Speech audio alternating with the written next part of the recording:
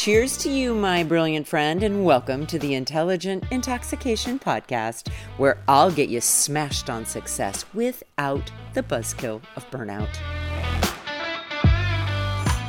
Welcome back, everyone. Yesterday, I shared with you step one for creating space in your life, okay?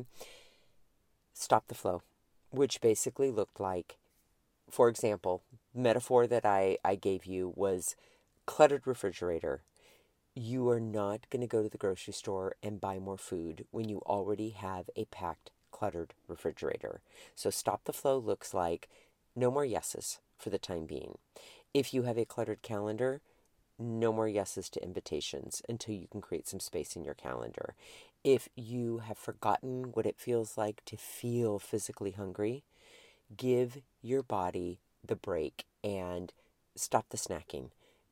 Try some intermittent fasting in the morning if physically and health-wise that's something that you think is kind for your body to do. Give yourself the break and the space to just notice what it feels like not to keep cramming the new in. Okay? Here's what I want to talk to you about today. Once you've stopped the flow of the new, now it's time to take out the old. Okay?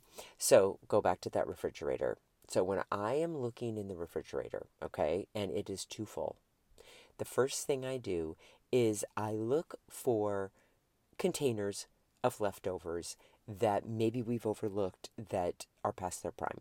Okay, they're the first to go. Out they go. I'm going to toss the food. I'm going to clean the container. The next thing I start to look for are duplicates. And duplicates, food-wise, are 2 jars of olives or 2 jars of mayonnaise or whatever it is, right? You don't need 2 in there. Duplicates, though, in our lives are where we're doubling down on things. We're doing too much. We have, too many things in our closet. We have too much in our actual daily planner or in our schedule, right? That's the next thing I would take out of that fridge is anything that's a duplicate. Anything that I have, a duplicate is symbolic of having way more than you need or can ever use. That's what goes, right? If you open your closet and you have 50 black tops, now what kind of moron would have 50 black anything? Haha, I have 50 black of everything, of course.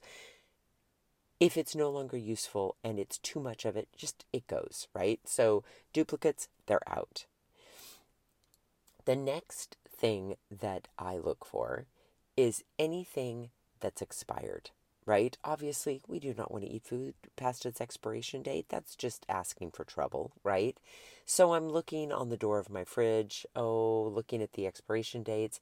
Anything that's past its prime, it's out. In your life, here are the things that have expired. Anything that you said yes to, and it was a yes for you, it was a wholehearted commitment, but you've noticed it's gone flat, and now it feels like an obligation, okay? That is something that's past its expiration date. That has to go. Once all of the expired things are out, then I do one more sweep and I get curious about anything else in there that we might not be using, okay?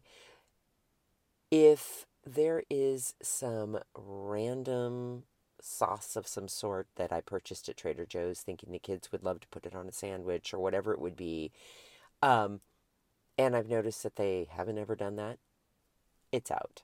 If my husband's not using it, if I'm not using it, if they're not using it, I'm not keeping it. It goes. So anything that's not useful, it's out of there. How does all of this apply to your life? Okay?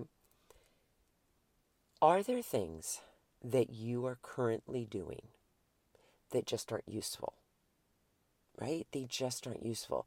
Maybe you're in the habit of getting in other people's business. Maybe you're the friend that everybody calls to gossip to. Maybe you're the person that people like to complain to. And it's not even because they're processing something. They just really want an audience for their drama and you are front and center every single time. First one buying the ticket to the show. I'm going to argue that's not useful, okay? So I want you to really think about, first thing, in your life, what did you commit to in the past that now feels obligatory because it's expired? The animation in it has gone flat, because that, my friend, needs to go. What in your life are you doing too much of? Almost like those duplicate things, right, in the refrigerator. Where could you alter the dose? Where could you do less of it? And I'm talking about even seemingly lovely things. Maybe you are in the habit of working in your community and contributing in some way. I am not against that. You know me. I love to contribute. I love to help. I love to be of service. And I also pay attention to when the dose of doing so is off.